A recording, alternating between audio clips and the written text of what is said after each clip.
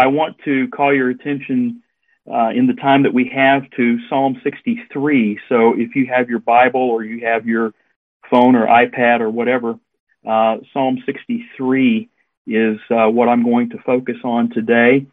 I have been personally going through the Psalms very slowly in my own personal reading, and it's been such a blessing. And probably like myself, you have been through them many times before, but it has really struck me in these last several months at how much David was a man of prayer. And I'm learning so many principles about prayer. And one of the things that stands out in my mind is that David always used prayer as a first resource and not a last resort. And I think that that has really stood out to me in my study of the Psalms. And it's also very interesting to me, as I have observed and studied the Psalms over the years, that David knew, again, the source from which he needed help and sustenance and direction and all of those things.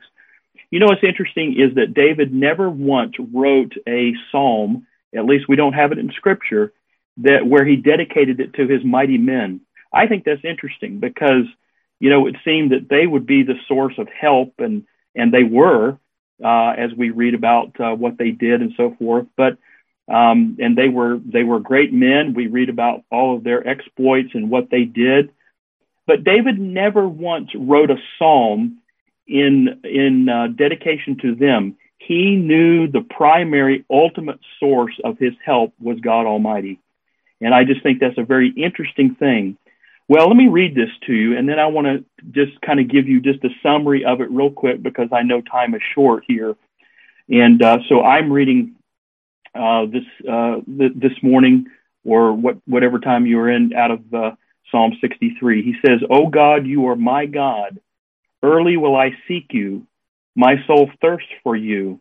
My flesh longs for you in a dry and thirsty land where there is no water.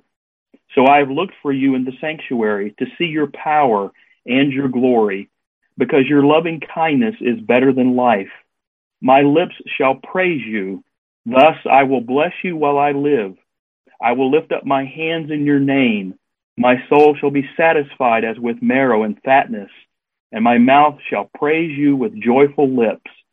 When I remember you on my bed, I meditate on you in the night watches, because you have been my help. Therefore, in the shadow of your wings, I will rejoice. My soul follows close behind you. Your right hand upholds me. But those who seek my life to destroy it shall go into the lower parts of the earth. They shall fall by the sword. They shall be a portion for jackals. But the king shall rejoice in God. Everyone who swears by him shall glory. But the mouth of those who speak lies shall be stopped."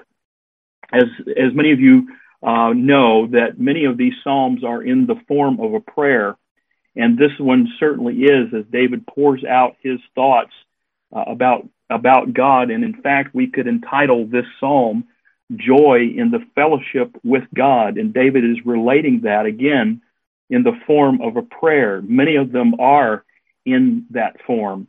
And if you note from the superscription of this psalm that David is writing this as he is in the wilderness. And so that comes into play in some of the wording here. But let me just give you what I've kind of divided this psalm into four sections real quick. And we see in verses 1 and 2 a desire for God. And you notice he affirms that by saying, "God, you are my God." And then he talks about the longing. He says, "I thirst for you." And again, David is in the wilderness, so no doubt there was the physical thirst of being in the desert and the wilderness, but he gives here, and he allows that to become a metaphor for the spiritual thirst that he has as well. And you know, one of the prayers that we need to ask the Lord is, "Lord, always help me to have that perpetual spiritual thirst that I need for you, because God, I desire you.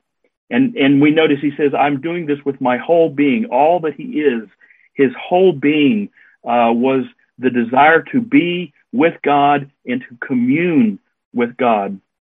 In verses 3-5, he talks about, and he's praying to God about his relationship with him.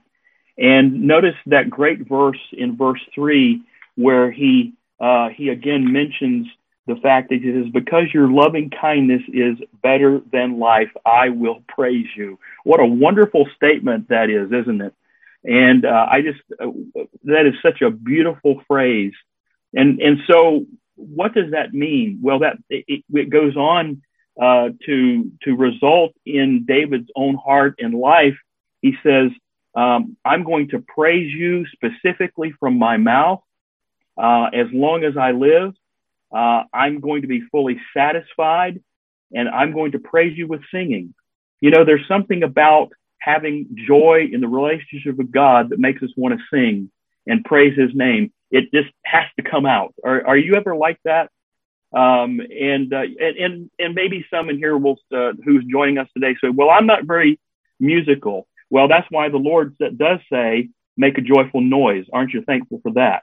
And so that's okay. He doesn't say we have to be musical. He just says, make a joyful noise. Praise God.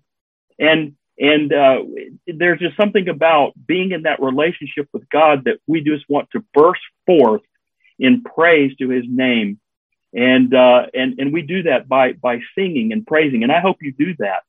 And in verses 6-8, this speaks of the ongoing consciousness of his relationship with God. And he talks about, he says, Lord, I think about you when I'm resting. He says, on my bed, I remember you in the night watches. What gets you through the night sometimes when you're restless or insomnia overtakes some of us?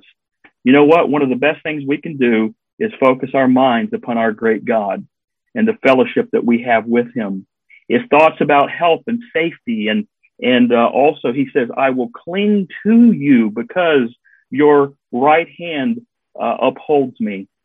And then lastly, in verses 9-11, he talks about the rewards that he gets from his relationship and his fellowship with God.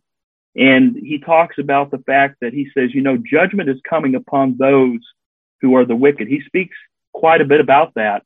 And of course, we have to put that in context, understanding what David was facing. But, you know, sometimes we face that too. And if there are some on here today who are in the ministry, we know that there's great pressure, not only from without, but also sometimes within.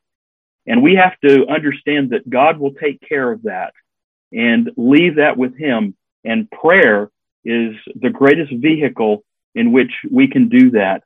And of course, he once again talks about praise to God. Those in him will glory in him. And all those things that God will do for him as a result of the fellowship that he has. And so, again, that's a very quick summary. But again, this is in the form of a prayer, pouring out his heart to God. One of the things that I've encouraged our folks to do is to oftentimes pray the Psalms back to God. Have you ever done that before? That's a great exercise. You know, God wants to hear his word from our lips. And this would be one of many Psalms that would be good to pray back to God. And just telling God, showing forth our love for him and telling him how much we love him and the fellowship that we can have with him. I want to end with a statement that kind of summarizes this psalm by, of course, Spurgeon, who has written probably the greatest devotional on the Psalms, which of course is entitled The Treasury of David.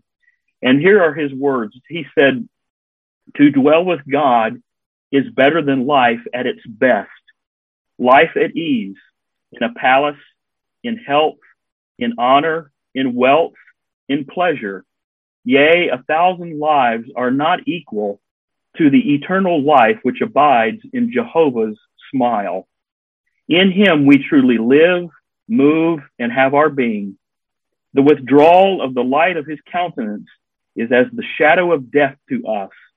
Hence, we cannot but long after the Lord's gracious appearing.